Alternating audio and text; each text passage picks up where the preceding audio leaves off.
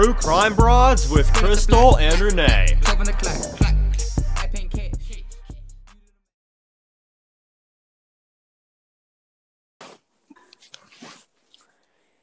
Hello, welcome to True Crime Broads. This is Crystal. And Renee.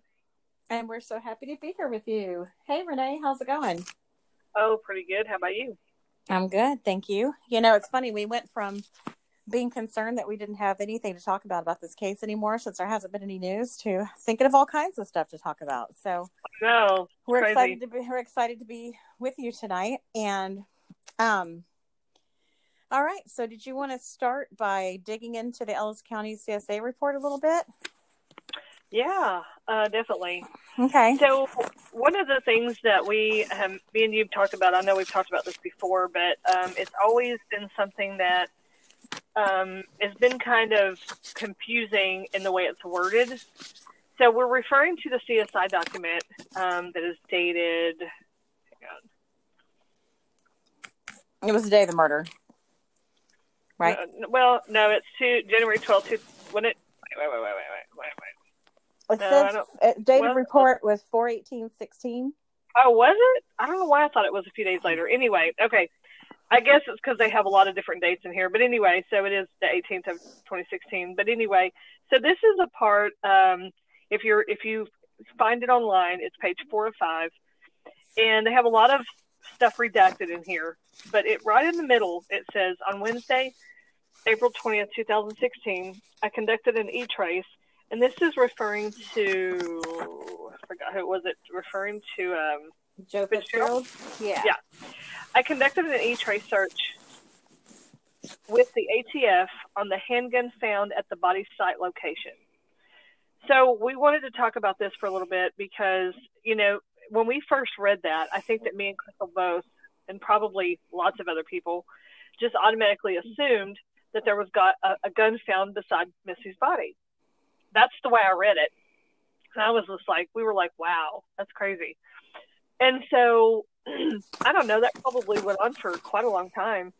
And then I don't remember how it came about, but we learned later that actually it could have been interpreted or could have been meant as body site location, as in somewhere in the church or somewhere on the property of the church, because that's where the body was, you know, at. So, I don't know. I just thought it would be interesting to discuss that because, you know, I can see it going both ways. What about you? Yeah. I was thinking, you know, we would go over the report, and then that is a really important part of it that has given us fits before, because, you know, we assumed, like you said, that meant that the gun was used either to threaten Missy or actually to shoot Missy. We didn't know. We just assumed that the gun belonged to the perpetrator when we saw that in the report. And it was shocking because that was the first we'd heard of a gun. Police had not mentioned a gun. The only mention of a gun was Missy's gun, and they said that it was in her truck. So, there's a gun at the body site location. And of course, I think you and I automatically jumped to the conclusion it was laying next to her body. And because body site location. But like you said, as time wears on, we've gotten more information. We've gotten a little bit of the inside information. And apparently, more than likely, we're still not sure, but we think that maybe that was Missy's gun that they're referring to in the document. And if it is, it really doesn't make sense to call that the body site location if it was in her truck, under the awning outside. So yeah, I'm with you. I'm not 100% sold on any of this. So it's something. Yeah, and I didn't mean to interrupt you. I was just saying that's something interesting. We can debate for a long time, probably. Yeah, I know. It's been crazy. We've been going through this for years, and it's the part that is confusing too. It also talks about in here, talking about the truck. They talk about the inventory of things that are found in the truck, and then the gun's not mentioned. So why wouldn't the gun be mentioned in the inventory of the truck? Yeah. So that's confusing. So. And, you know, we were under the impression that Missy was unloading her truck. She did not have her gun on her. Of course, you know, she was wearing, you know, just classic workout gear. And, I mean, she didn't have a holster or a big pocket or anything. The most that those workout clothes would have a pocket for would be like a tiny little iPhone or something, like those little pockets that sometimes they'll put in jogging, like workout pants. So if you want to jog and listen to an iPod or iPhone, but I'm not even sure it had that because that's not super common. So more than likely she had nowhere to put a gun. And as the CSI report says, it was really interesting for me to go back over this whole report.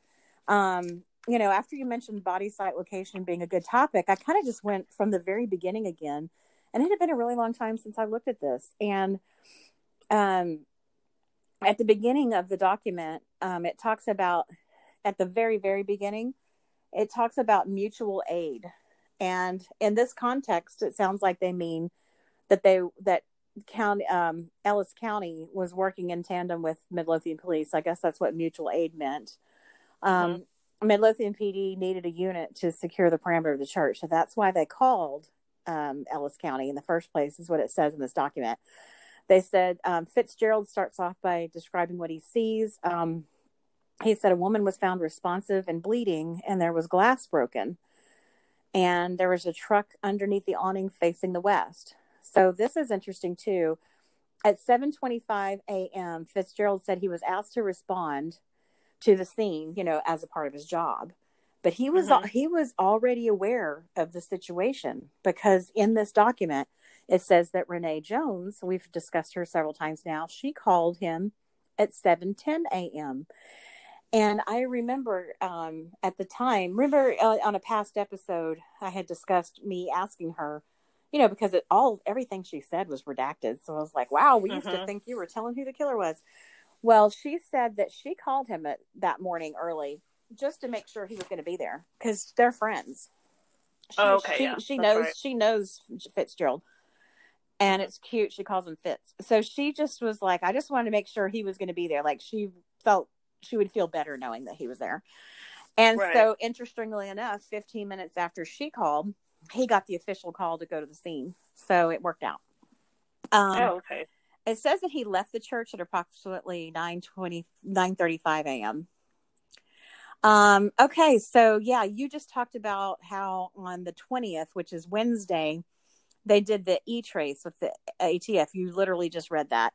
Now, here's what I thought also was interesting. Remember how I used to go, why were they doing an E-Trace on Wednesday afternoon when she was killed early Monday?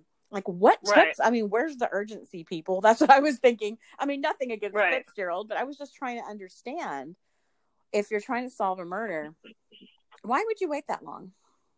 Yep. And some feedback that we've got from talking to various people is they think, and this is just people kind of close to the case, so we were just kind of picking brains. And one person said they thought that he was probably just running the E-Trace, not because they thought it belonged to the perpetrator, but just to make sure it really was Missy's, just to confirm and double check before they gave it back to Brandon. And also, there had been some stolen guns from evidence in Ellis County in recent years. And I think that that's kind of another thing they kind of want to eyeball before they check off, a gun being okay. So I don't know. Those are just random thoughts from people. And I just, we don't know. We really don't know what that gun was doing there. And even though we've talked to people that are sort of close to the case and gotten opinions, I wouldn't say that we even to this day know. Do you feel comfortable that we know, Renee? I don't. No, we're still completely up in the air. I guess, it just, it's something that, I guess, we feel like if we discuss it a little more, we might learn a little more. Maybe somebody can, have some insight into it, something that we're not aware of, because we, like I said, we've thought about it for, I would say it was at least a year that we thought that the gun was beside the body. And then someone pointed out body site location, and we were like, oh. Yeah, so maybe they meant like the site as in the church. Yeah, it's really confusing. Right. So we have Fitzgerald getting called to respond to the scene at 7:25. He arrives at approximately 7:53 a.m. at Creekside Church of Christ. And, it goes on to describe the church is located on the north side of Highway 287. And as Fitzgerald pulls up, he sees a corporal and a sergeant from Ellis County blocking traffic, driving up to the crime scene. And he spoke to both of them, and then he parked on the west side of the parking lot. And while he was parking, he noticed MPD uniformed officers standing by the yellow tape. And he also saw one ununiformed officer standing there as well. And that officer was in charge of the crime scene patrol log. And I just thought it was kind of interesting to go back over the events of how Fitzgerald got there. He sounds like a super nice guy and really on top of things. So I can see why Renee Jones wanted to make sure her friend was there. And also so she would have a contact that she was comfortable with. Because, I mean, she lost her best friend. I'm sure she was just thinking, I want to have a point of contact there that I can know that will talk to me and I can get a hold of and that kind of thing. So that actually, that makes so much sense. And so anyway, yeah, the body site location is really the main thing we wanted to talk about today. And, you know, we've also, another thing we've also talked about in addition to that, is how they talk about how there was broken glass around Missy's body. And my best guess always was, and I think you agreed, I'm not sure, you can let me know here in a minute, but I mean, there was a table, they're kind of like a sofa table there's a couple of them in the church, in the halls. Yes. And one of those had been shattered in the struggle, apparently. And our buddy that goes to church there said that they got it replaced fairly quickly after the murder, but it was completely shattered. And that's the only thing I can think of, because they wouldn't have been next to a window where the perp broke in or anything. So, you know, like a door glass. So all I can think of is that, unless the perp, you know, or unless Missy or the perpetrator like had some kind of found some glass bottle or something and threw it down to try to hurt the other one. But all I can think of really that we've seen broken glass, besides those things we've seen on the news and the pictures we've seen of the broken glass, that where either the perp broke in or where he or she was vandalizing. But the only really amount of broken glass that would make little piles like they're implying would be that tabletop. That's all I can think of. What do you think? Yeah, that's kind of what I've always thought too, because in one of the parts in the surveillance video, you can see one of those tables in the background. Mm-hmm. And of course, from what we're understanding of where she was found, there was another one down that direction, I guess, because there's like a little foyer right there. And so I'm assuming that it seems to me like that's what it would be also. Right. So that's our best guess on that too. And go ahead. What about, I know we talked about this before too, but this is just something I wanted to bring up again because I still find it very interesting. One of the things that it says in this CSI report, right after the part about the handgun found at the body site location, he says, I have also spoke with Penny Relly with Walmart Loss Prevention. Miss Relly is conducting searches with Walmarts in Lancaster, Red Oak, and Waxahachie. Okay, first, why did they do Lancaster, Red Oak, and Waxahachie and not Walmart in Midlothian? I know I looked that up back then, and I don't remember. That's always driven us crazy. Like, why? I know, because I tried to find out, like, did that store not sell guns or something? Like, what was the reason? And then it says Miss Relly was asked to search for suspicious sales of ammunition and or guns in the early morning hours of Monday, April 18th. And I'm so confused about that, because wouldn't you do it on the 17th at least, or maybe like the week before? Why would you just look on the hours of Monday, April 18th? Because, I mean, do you seriously think that somebody's going to run to Walmart at 3 o'clock in the morning, buy a gun or ammunition, and then run kill somebody? Like, I don't understand the reasoning here of why they did that. It's so strange to me. And when you researched that a couple of years ago, you found out that those Walmarts don't even sell the guns. They would just have the ammo. And we all know they're behind locked cases. It's not like you can just... Yeah. And the hours are they're not even open at that time. They're not going to be manned at that time. Someone's not going to be standing back there going, hey, you want me to open this with my key? I mean, and what is a suspicious sale anyway? I mean, it's just like a ghost town in the middle of the night at Walmart. You can't get that kind of help in the middle of the night. And they're not going to sell bullets in the middle of the night. I mean, I don't think they would. Who knows? But another strange thing about that is, like you said, do you think the perpetrator is just going to be like, I'm just going to swing by Walmart and get some bullets on the way? I mean, that's ridiculous. Yeah, it is ridiculous. I don't understand that. But you know, I don't know. I think the conclusion I finally just had to make peace with a long time ago when we were going over this is I just had to finally say, you know what, it's possible, kind of like Renee Jones and Fitzgerald knew one another. Maybe he just knew Peggy Rowley from other investigations they had worked on together. And he might have just been like, let's just have her check it just to see, like, just in case. It's probably easy enough for her to go pop the security video and look and see if you see any strange stuff, or if anyone tried to open the cabinet or tried to steal it or get it open or get someone to help them open it. I don't know. That's all I could think of. Is maybe he was just like, that was the first person that popped in his head because it was someone he knew personally, maybe. Right. Yeah. I mean, like if you worked at Walmart in security and I was at some overwhelming, crazy crime scene, in Midlothian where you don't have murders very often, and I might just call you and be like, Renee, I'm just in the middle of something crazy. Could you just check just to be sure, to make sure no one tried to buy any ammo this morning? But I'm like you. I mean, why just check it from that day? Why not look at the week before, Right. But it's kind of like that. Was it the Tower Pings? Yes, Tower Ping. They checked from, was it 3 to 5? It was like a strange time frame. I was like, why just 3 to 5? Why don't you check? Oh, I think that might have been in the geofence warrant. Oh, it might have been. Yeah, it was just a strange time frame, yeah. And I don't know. I mean, I know that they know how to do their jobs, and I trust that, but it just seems strange. Oh yeah, and you would want to limit yourself. I sure as heck don't mean to second guess Fitzgerald. He knows way more about any of this than I do. We're just trying to understand it. Yeah, we're just trying to understand, like, what was the reason? Like, I'm not critiquing it, but I don't understand why I'll tell you what. Why they didn't include Midlothian and why just that morning. I mean, maybe there's a reason. And I realize we're jumping all over the place in the CSI document, so we're sorry if you're trying to follow along at home. We're just like, jump. Yeah. I meant to kind of go more in order, so we probably should have planned that. I didn't even think about it. But sorry, no. I just jumped straight into that part. I told you. Okay, that was the part you wanted to go over, so I'm glad you did.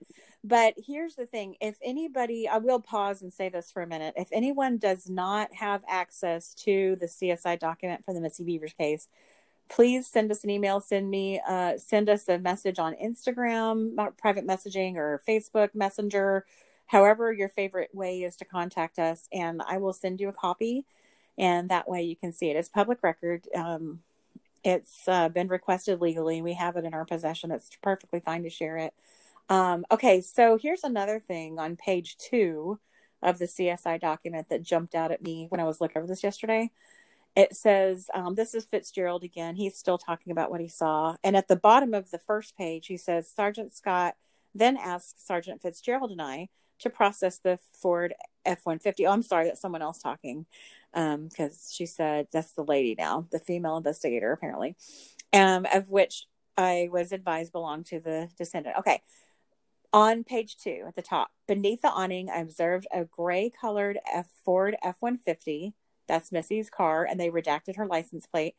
The vehicle was facing westward and unlocked. I observed the front passenger door to be open, which was nearest to the building. I also observed a bed cover, which was extended in the open position, as well as the tailgate of the vehicle to be opened.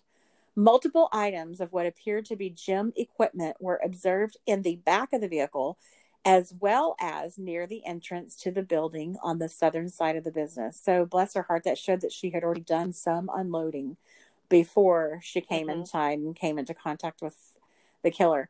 The keys to the vehicle were observed on the side door. Were observed on the tailgate. Sorry, I jumped ahead. They were observed. The keys were on the tailgate on the driver's side of the vehicle. Through the open front passenger side door, I observed a black colored wallet located on the front passenger seat, an Apple iPhone located on the dash of the vehicle just above the radio, and a yellow colored handbag located on the floor in the center of the front seats of the vehicle. So why did I read all that? The reason I read all that is all of those items, if this person was in that building to steal, this is just another example of things that they could have taken. And it was confirmed that she was wearing her wedding ring, which would have been a real diamond, and that was left on her hand. So, I mean, all these items were just right out in the open, and, her wallet is right there. Her phone's right there. It's all just visible. You can tell that You didn't have to look hard to see this stuff. And the door and the tailgate, everything was wide open on this truck. So if you were there to steal, I would think once you killed her, you would walk right out of there, go over there and get her wallet, grab her ring, get her phone, and take off, you know? Yeah, exactly. Okay. Yeah, that's a lot of stuff to not steal. I have one thing to add here, or to talk about. I'm reading the part about the keys because in my mind the keys were on the back tailgate, because I know if you have a tailgate with a topper over it, you want to lock it so you can put things in there, you know, keep them safe, whatever. But I'm reading this and it says the keys to the vehicle were observed on the tailgate. Wait, it does say, okay, hang on. Were observed on the tailgate on the driver's side of the vehicle. That's the part that confused me. So I guess they were just laying there. I was thinking it meant they were in like a keyhole, and I was no, they were on the tailgate, and the tailgate was laying open. Yeah, and they're just saying which side. Okay, that makes sense. Side of the truck.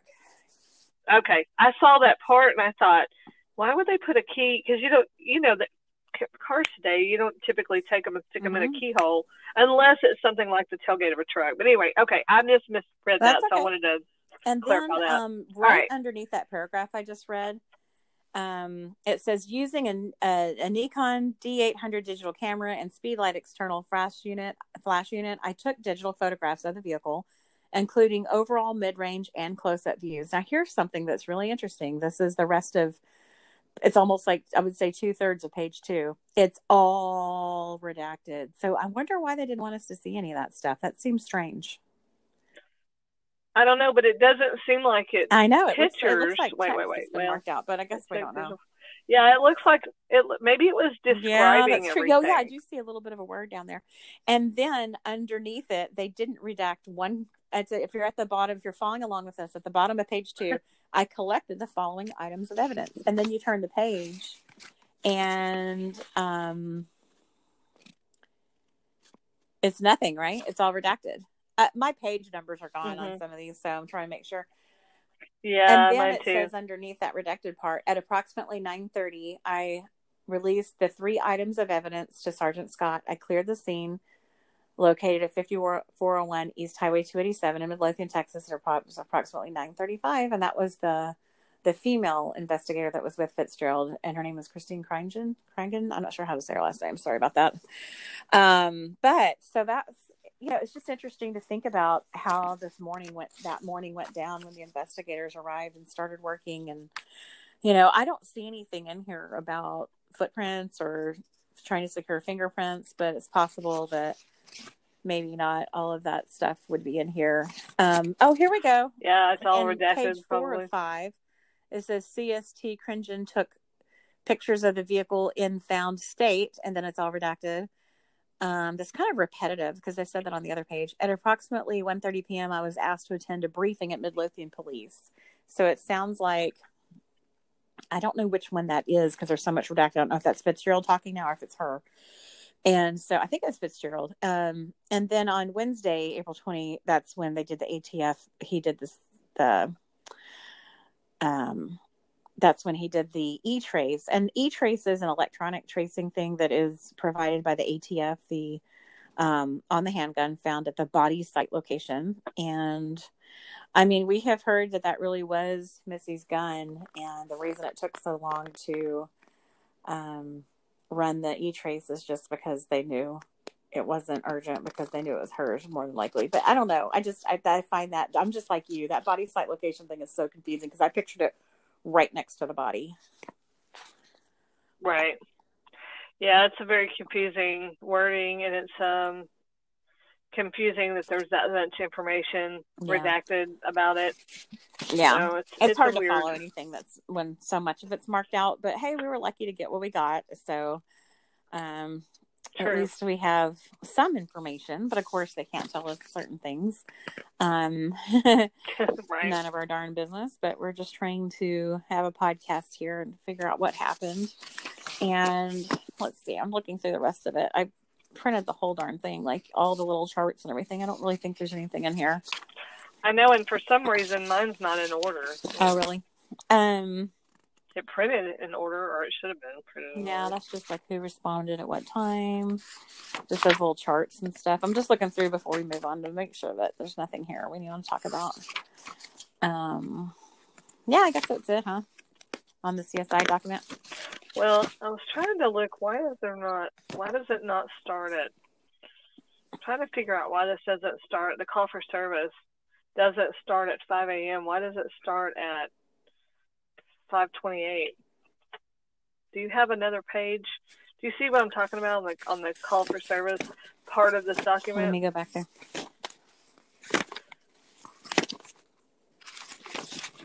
Okay. Yeah, page 1 of 6. Yeah, it starts at 5:28, but why does it not start at 5? I'm not even looking at this. Oh, yeah, that's weird. I don't know. I mean, I have it because I ended up requesting it later. Yeah, you probably month or whatever. Well, I'm just curious why it wasn't included. Requested it from Midlothian Police. This is Ellis County, so this is totally different true. people and okay. different. This is a totally different that makes sense. That's entity. why. Yeah, that's okay. why. That's true. That's it. Okay, I was going. Why? That's why I think. Okay, that makes sense. Okay, so let's see. I guess Thank you. I thought I was missing papers. That was the extent of my notes on that. I did want to insert a couple things in here before we move on to the other thing we were going to discuss.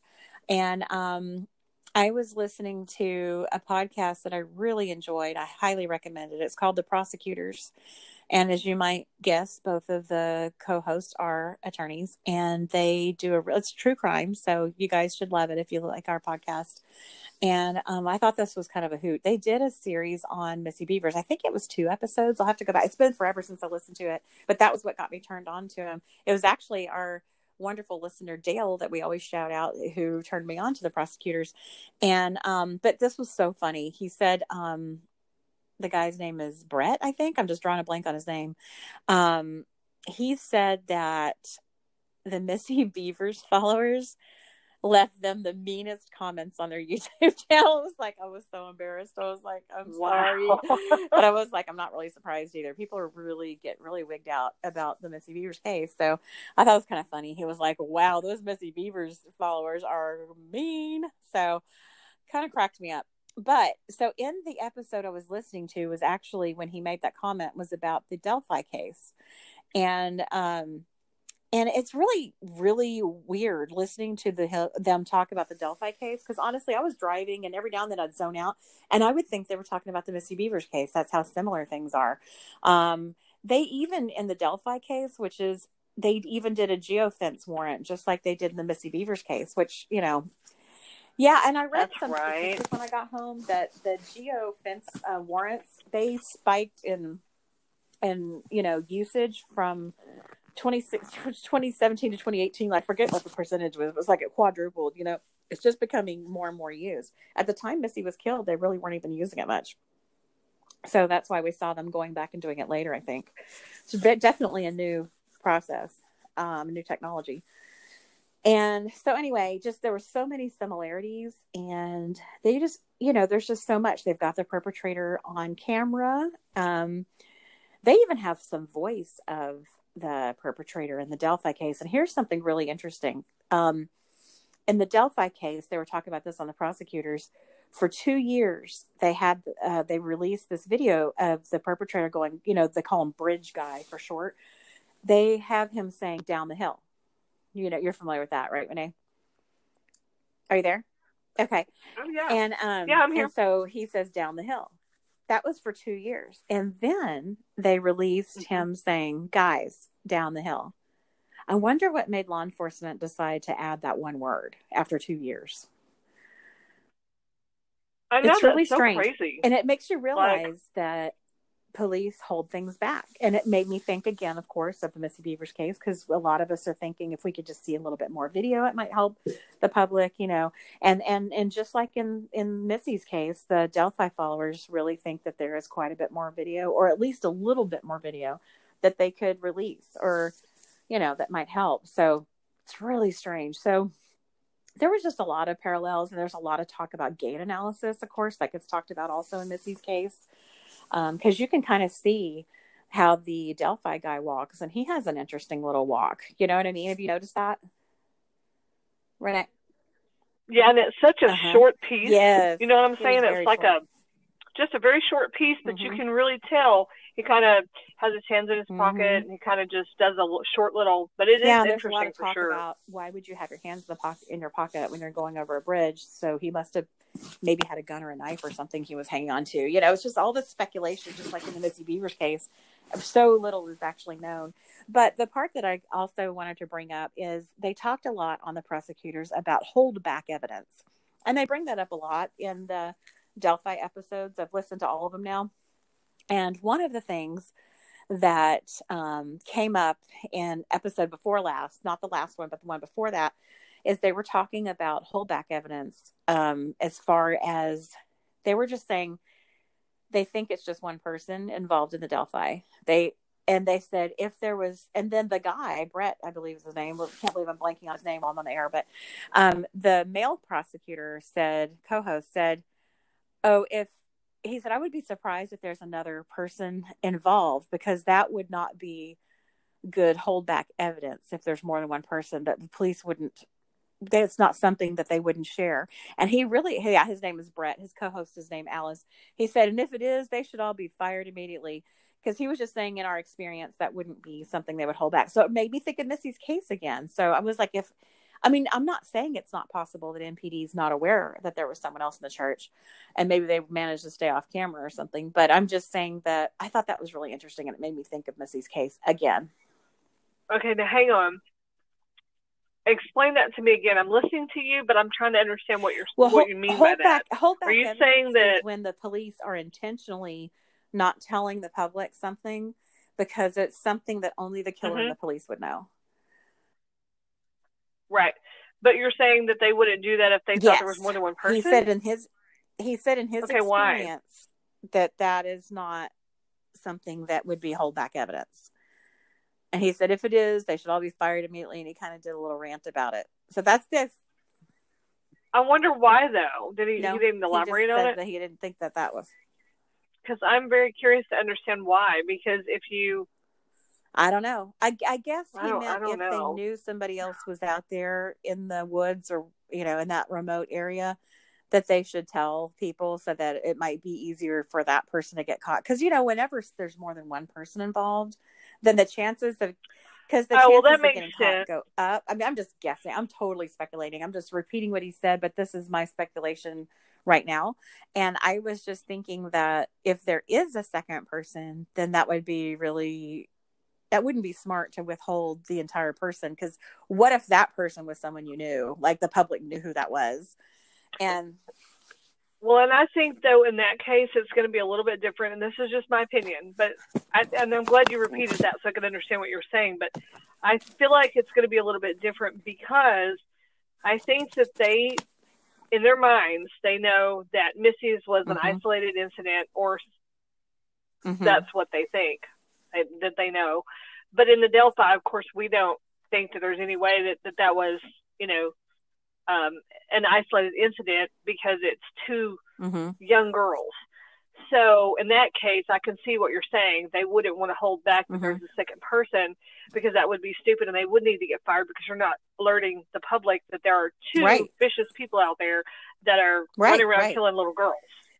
So I get that. That makes sense. There are people in the Missy Bevers case who think there are more than one person in the church, and that's kind of what made me go. That's just one of the many things that reminded me about this case from listening to their discussions on Delphi. And like I said before, the prosecutors do have episodes on Missy, and I think I'm going to go back and listen to those because it's been so long since I've listened to them. I want to check them out again. But yeah, I just thought that was interesting. And you did a poll in our Facebook group, and there are quite a bit of people just in our Facebook group that think there's more than one person. I don't know. And I want to always preface our shows. I guess halfway through, I hope it's okay to still use the word preface. But I always want to say, we don't claim to know anything. We may sling an opinion here and there, but our opinions have even changed over the course of this case. Even since we started this podcast, our opinions have changed. I know mine have, and I think a few of yours have as well. So just understand, we're just like everybody else. We don't think we know more than you guys. We just are. And we never thought we would have a podcast. We only did this after the 4-year mark was approaching, and we were just getting really freaked out. And so many people are getting just sort of restless, and there's a lot of unrest where this case is concerned. And we just thought maybe we can just sort of talk it through with everyone, and maybe that would help. So we're definitely not saying that we're experts on the case. We are just here to deliver the research that we've done, and we're always open to questions. And if anyone has suggestions or ideas, and please share them with us, because we would love to get it on the podcast. Okay, so moving forward, Renee had a good idea for the rest of the episode. Did you want to get us started on that?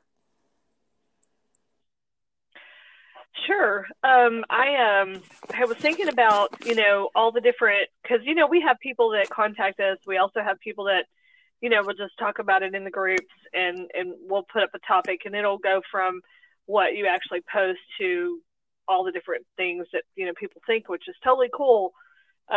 Because it, obviously gives us insight. It helps us to think about different things. So we thought we would just talk about all the different possibilities of the way or who killed Missy have been discussed.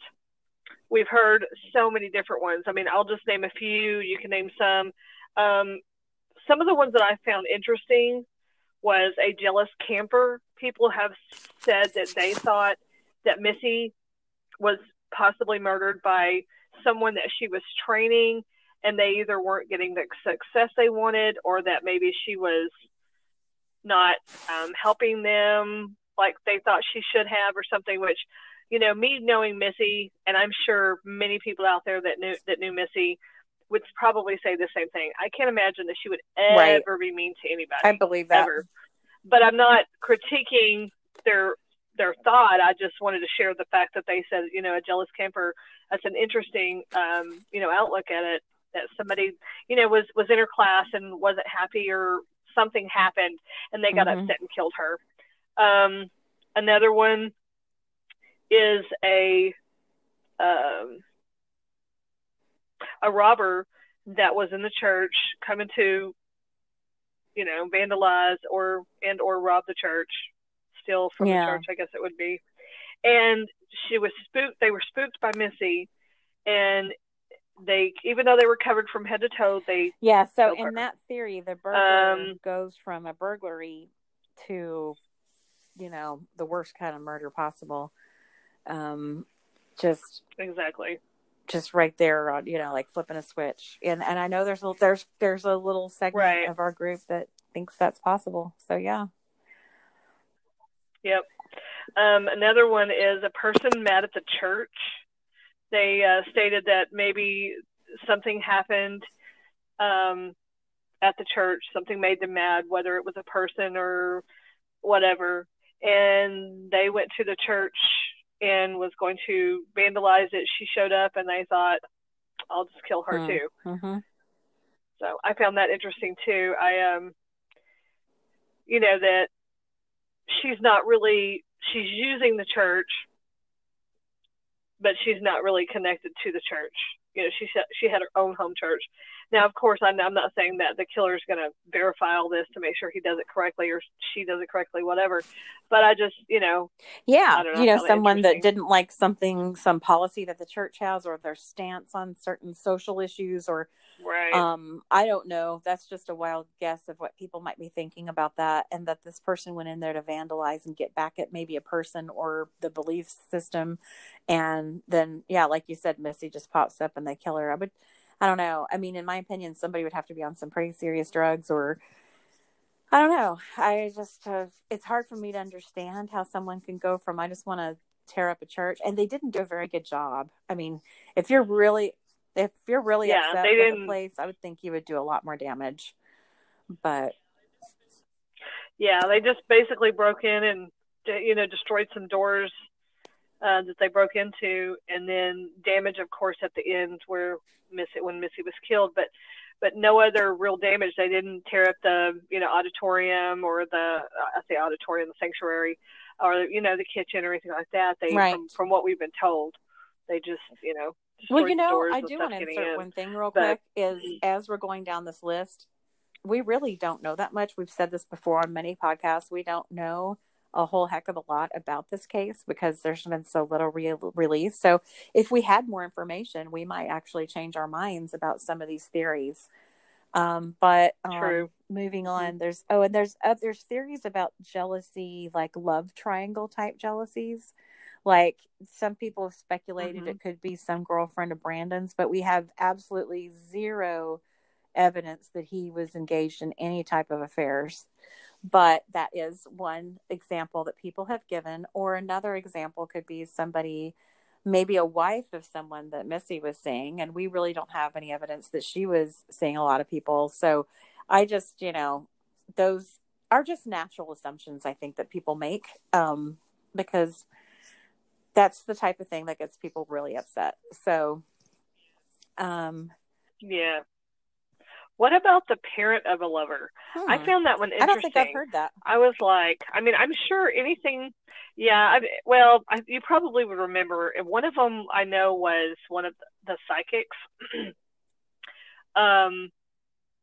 One of the, I don't know who it was. I didn't watch it, but somebody reported back and said they watched the one about the psychic, and the psychic had said that they were reading or whatever, however you do that, I don't know how you word it, getting that Missy was killed by the mother of the lover that Missy was having an affair with, that she was upset that her son was with her and that Missy was married. Wow. And so she killed people her. have definitely put a lot of thought into these theories. I mean, I don't mean a lot of thought like as in researching facts. I just mean like some of them take some imagination, Yeah. And I think that the one that we've heard over and over, well, there's two theories, and then you kind of put them together to make a third, is Brandon, her husband, did it, or her father-in-law did it, or they did it together. And most people don't think that Brandon is physically in the building, but he gets blamed a lot for planning it. And then a lot of people, and a lot of people think that Randy is actually physically in the building.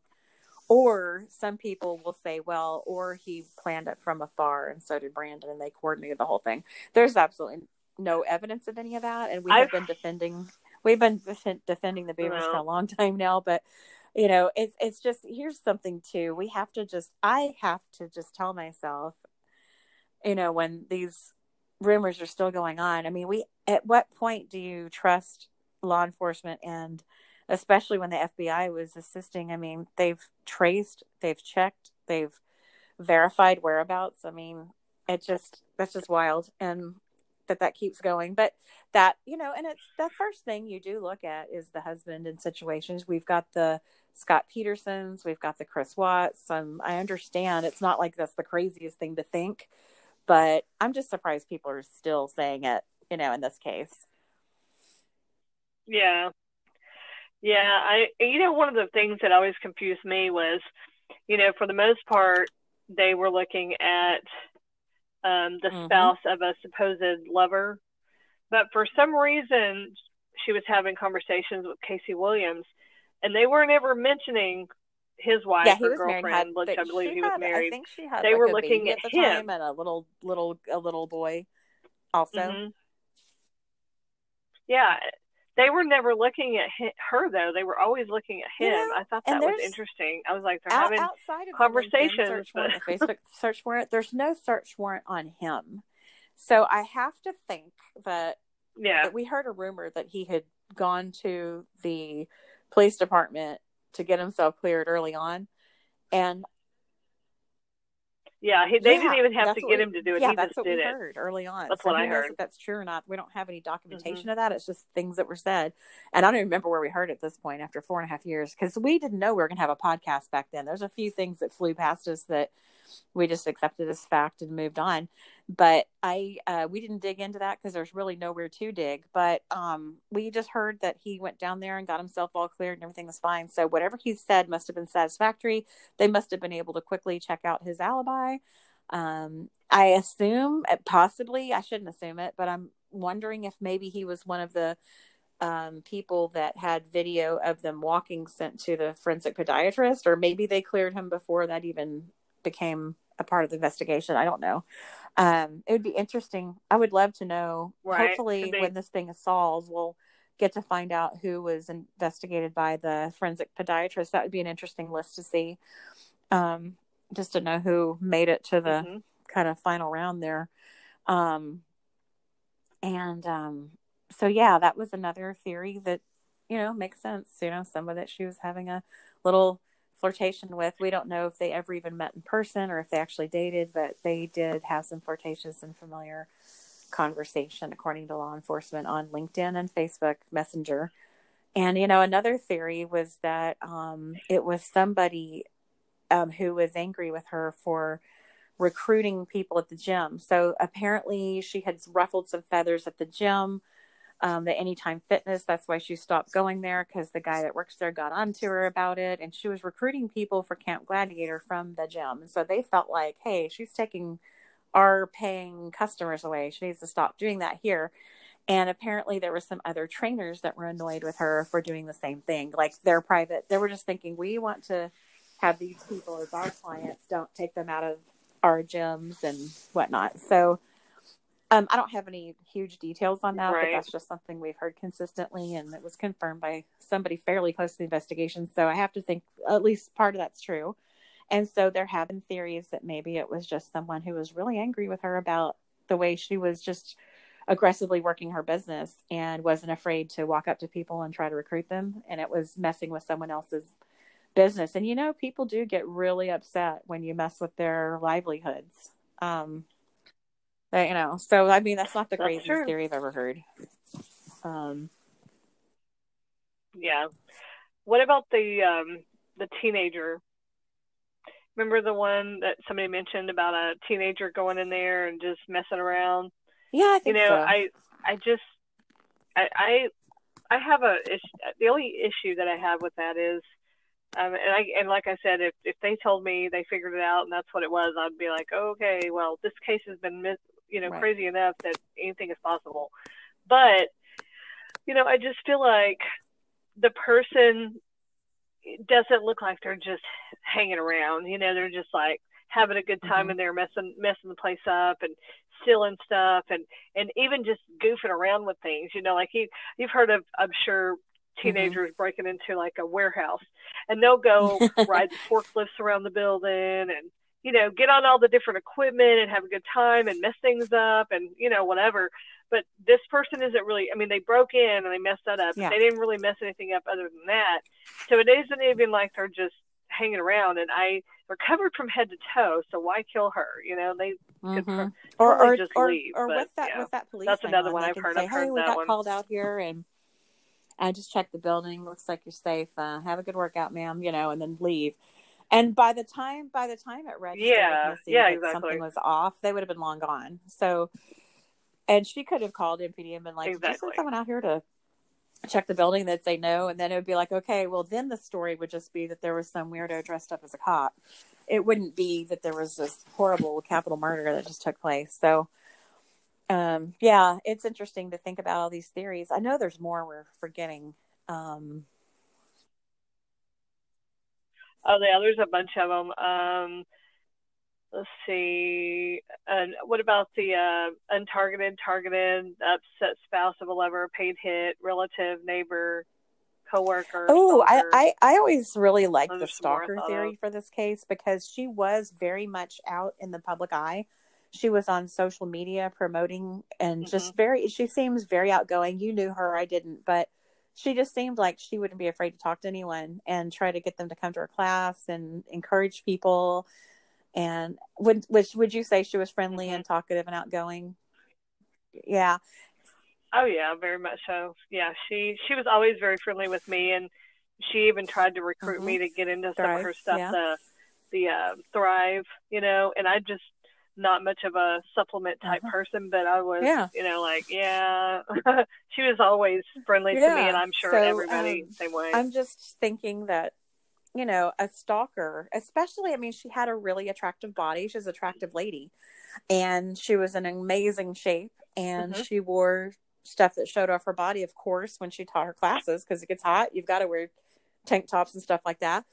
And tight pants, that's just workout gear. That's not her. That's just what people wear to work out. So that's if you are a stalker type. And, and something else I forgot to leave out. Remember when I talked on that episode about how surprised I was that MPD had not met with Renee Jones at the very beginning? Another thing that I found Yes. out from her, I because I remember. was really pumping her for information. I was like, now, what else could they have asked you back then that would have been helpful? And she was saying that, well, there's pictures that kind of going along with the stalker theory, which I think some people in the Camp Gladiator community might think could be what happened to her, because, other trainers are concerned, and for their safety as well, of course, after something like this happens. And she was saying that there is some type of a website. I didn't really catch where, but there is I guess on the Camp Gladiator website, you can look up a trainer and you can click on it and it has an email. And so you can email a trainer after you see their picture. And I just thought, isn't that interesting? What if this person had gotten on there, and the threatening LinkedIn, oh, no, I shouldn't say threatening, the strange, what was it? Creepy and strange LinkedIn. Yeah. Creepy and strange LinkedIn Strange messages. and creepy. Yeah, creepy and What strange. if there were similar messages sent to her Camp Gladiator account that police never saw? I mean, that's possible. Right. Yeah. And nobody was aware of. So, but I'm just back to the stalker thing, is just, they're just out there. They're sort of like little mini celebrities. I mean, they're like, hey, come to my class. They're promoting themselves or promote the class and health and looking great. And they do look great. None of those trainers are unattractive, right? I mean, they all look great. And I just thought that was kind of interesting. The stalker theory is not hard to believe at all. And also, Renee had mentioned, because it's interesting how different people put significance on different things. You and I have always really wholeheartedly agreed on that LinkedIn message. We said, if somebody can figure out who sent that LinkedIn message, you've got to kill her. I think you and I have been on the same page with that. Renee Jones did a little bit different. She said, it's not uncommon for trainers to get weird and creepy messages and suggestive messages from the public, because they see your picture and stuff. So she wasn't quite as impressed, is I guess a word I'll use, with the fact that Missy had gotten those messages. She didn't seem to necessarily think that meant that's the killer. So I thought that was interesting. Yeah, that is interesting. Another one that we hear a lot is cosplay. And I think you and I struggled with that one, because cosplay is a group activity. It's not to say that there aren't certain people that might want to do it by themselves, but it just seems like it's a social thing. Yeah. Well, not to mention, and this is what I've always said, I guess I'm just repeat myself, I guess, but if they're cosplaying, they're acting, and they're not really acting like, like going around the corner and pointing the gun like they're pretending to scope somebody out or whatever. They're not doing any of that. They're just walking around, and if you're acting casually. Then that would imply that there's an audience, unless I guess the surveillance cameras count as an audience. But it just seems like that's a group activity, cosplay. So I've struggled with that theory. I always want to try to give each theory some attention, because we don't know who killed Missy Bevers. None of us does. None of us do. But I just there's just a couple of them I really struggle with, and that's one of them. I understand. And the burglary too, just simply because a burglar knows how to go in and get things and get out quickly. The goal is to be in and out of there in just a few seconds, not to lollygag around on camera and literally not take anything. From what we can tell, they left. And some people want to argue with you that they picked up that little box. Well, it doesn't appear that they left with it. And even if they did, unless that's like the suitcase in Pulp Fiction, where it's like, ooh, it's full of something valuable, I doubt that little white box is worth breaking in and killing someone over. But anyway, are there any other theories that we wanted to go over? The other ones, I know someone said that it might have been like somebody who wasn't legal in this country. They killed her and just ran off. I guess, in other words, maybe that's why we can't figure out who they are, because they're gone somewhere far away. Let's see. Paid hit.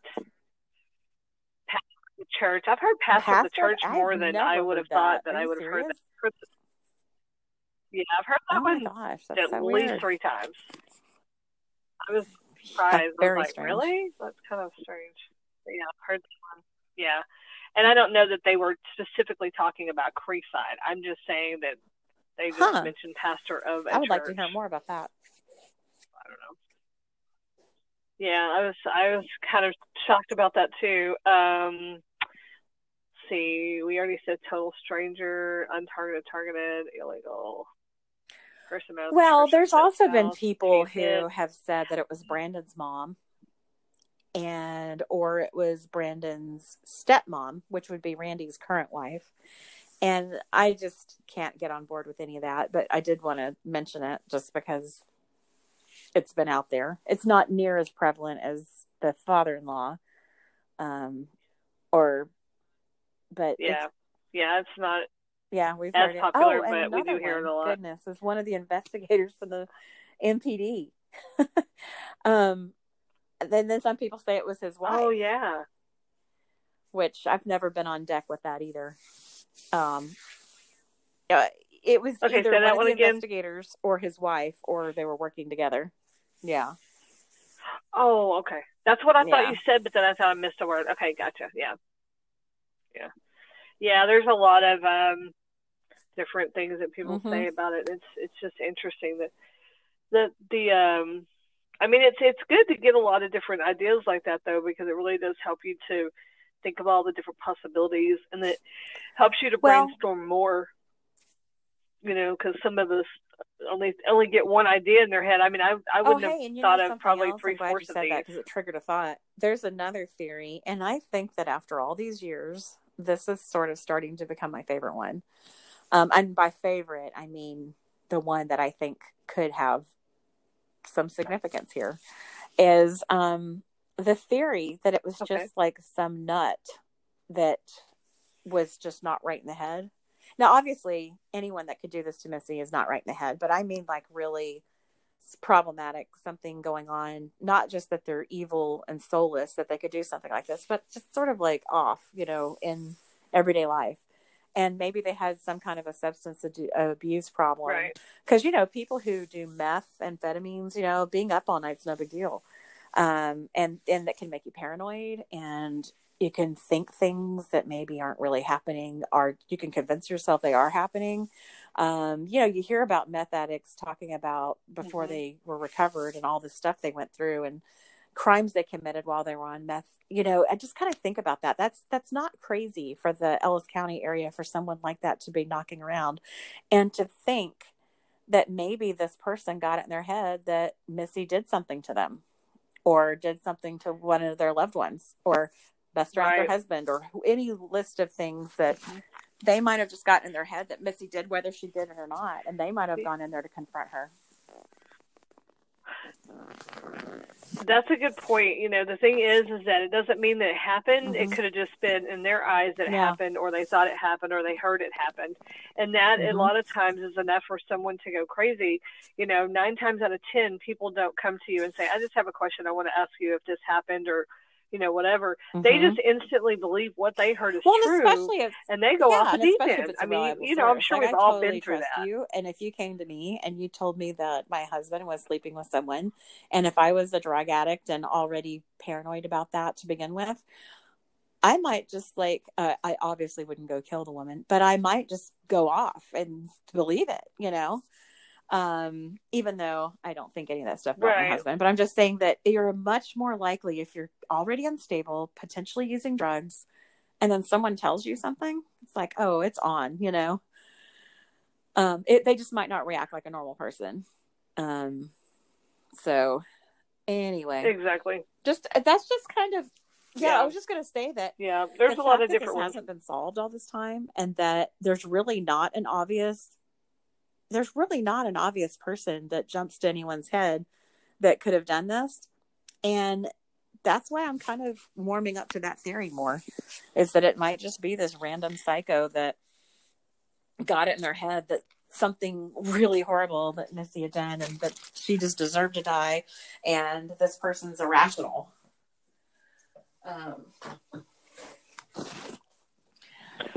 Very possible. Anyway, for sure. So is there anything else on this front that we wanted to cover? I think think we covered all the ones that I had thought of.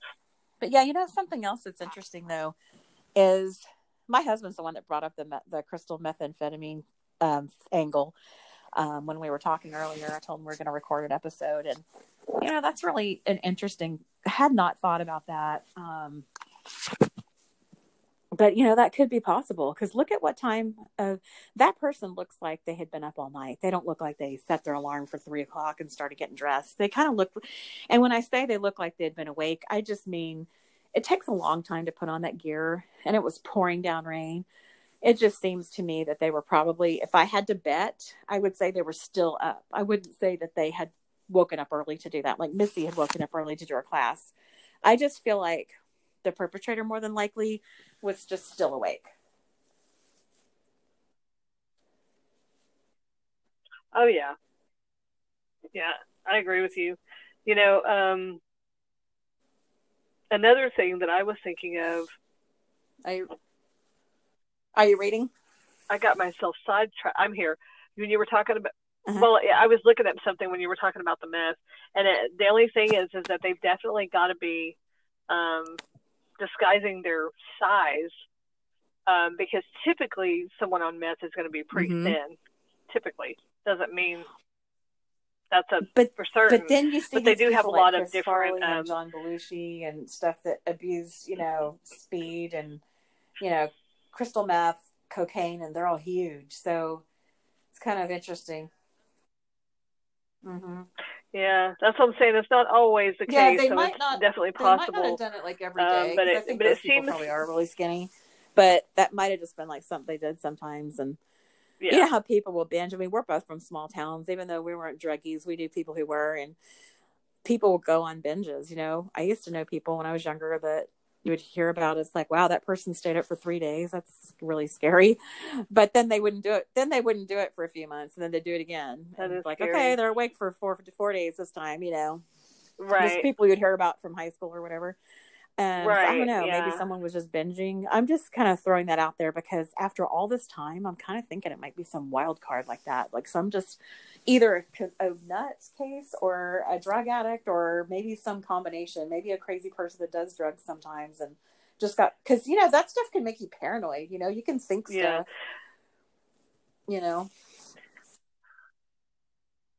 The thing that bothers me about that is that they acted like, we're not gonna, because typically you want to warn the public, hey, we don't think this was, isolated. We think this was, somebody out there. We don't even think we're going to be able to, figure out who it is. Of course, they're not going to want to say that because that's going to sound really bad on the police department. But I'm just saying, like, they act like we don't have anything to worry about, in the Ellis County area. And if it's going to be some crazy, just random crazy middle person or somebody on drugs, my gosh, I would hope they would want to tell us that if they could, find any way of getting that information to the public so that we know to be on the lookout for and you know what I find really strange is they were saying that they don't feel like safety is an issue. They feel like it's an isolated case. Didn't they say that? I kind of think Kevin Johnson said that early on. But then, they did. But then they also would say, yeah, he did. We're split on whether it was targeted or untargeted. It's like, wait a minute. If it's untargeted, then we're not safe, Yeah. Right. Yeah, exactly. I mean, it makes me wonder if maybe like that's just people's opinions that don't actually work on the case.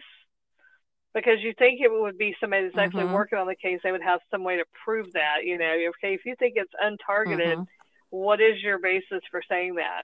So maybe they were just like, that's just like the talk around the, around the department is that, this one thinks it's untargeted, they think it's targeted and whatever. But it's not really like people that are actually working a case. Because if that was the case, they would be like, okay, well, what do you have to back up these claims here? I hate that though, that really left a lot of uncertainty whenever they said that. Just kind of made everybody like, oh, well, crap. If you don't know, if y'all can't even decide if it's targeted or Hey Renee, sorry. I guess Anchor decided we were done. So we still want to sort of gracefully wrap it up and not just have Anchor hang up on us. So we're gonna wrap it up now. But I just think that thing about targeted and untargeted, it might be just sort of the police trying to make the perpetrator think they have no idea who it is. I mean, because I just find it hard to believe. I just really find it hard to believe that half the police department thought it was untargeted and half didn't. I do remember them saying they were split on the gender, but I kind of feel like they said that they were split on targeted and untargeted at some point, but maybe I'm remembering that wrong. But I think they did. I think they said both. That's what I remember. Yeah, I think so too, like on different days. But right. Anyway, so yeah, that's I think that's about all I had to discuss on this episode. I did want to mention to our listeners, if you would prefer to listen to us on iHeartRadio versus whatever you're normally listening to us on, we are brand new on iHeartRadio since we had a podcast last. We are on there now, and we are pending being on Pandora. We will let you know when that's finalized. And hopefully that's soon. Yeah. So is there anything else we wanted to... Oh, and if you would please follow us on Instagram, we would really appreciate it. Feel free to shoot us a message anytime. We can't tell you how much we appreciate you listening. And also, if you're enjoying the podcast, if you could please leave us a 5-star review on iTunes, Apple Podcasts, we would really appreciate it. If you don't like the podcast, please just kindly move on and don't listen anymore. Please don't leave a bad review. So...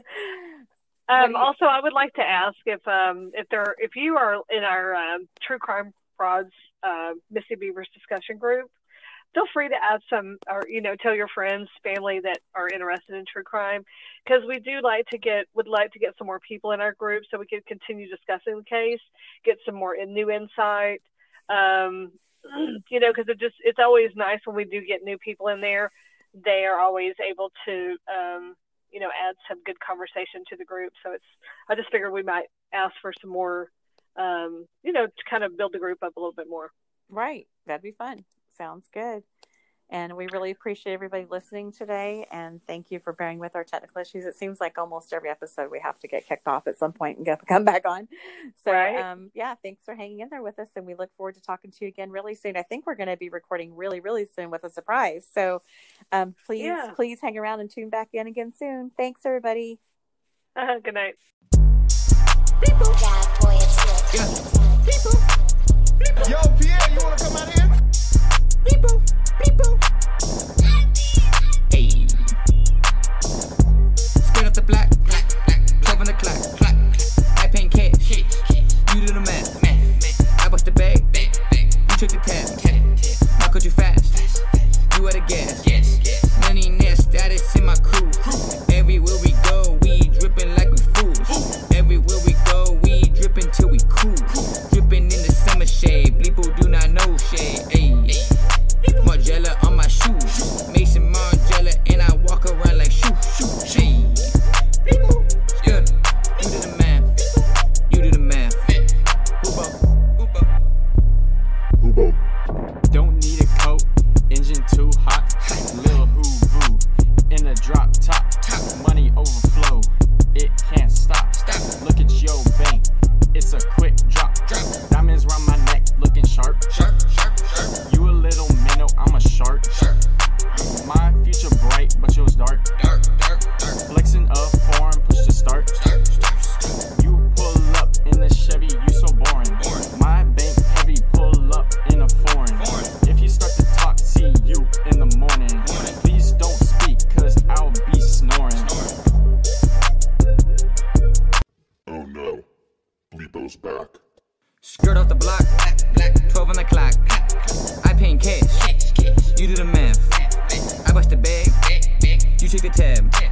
Why could you fast? You at a gas. Skirt off the block, 12 on the clock. I paying cash, you do the math. I bust the bag, you take the tab. Why could you fast? You at a gas.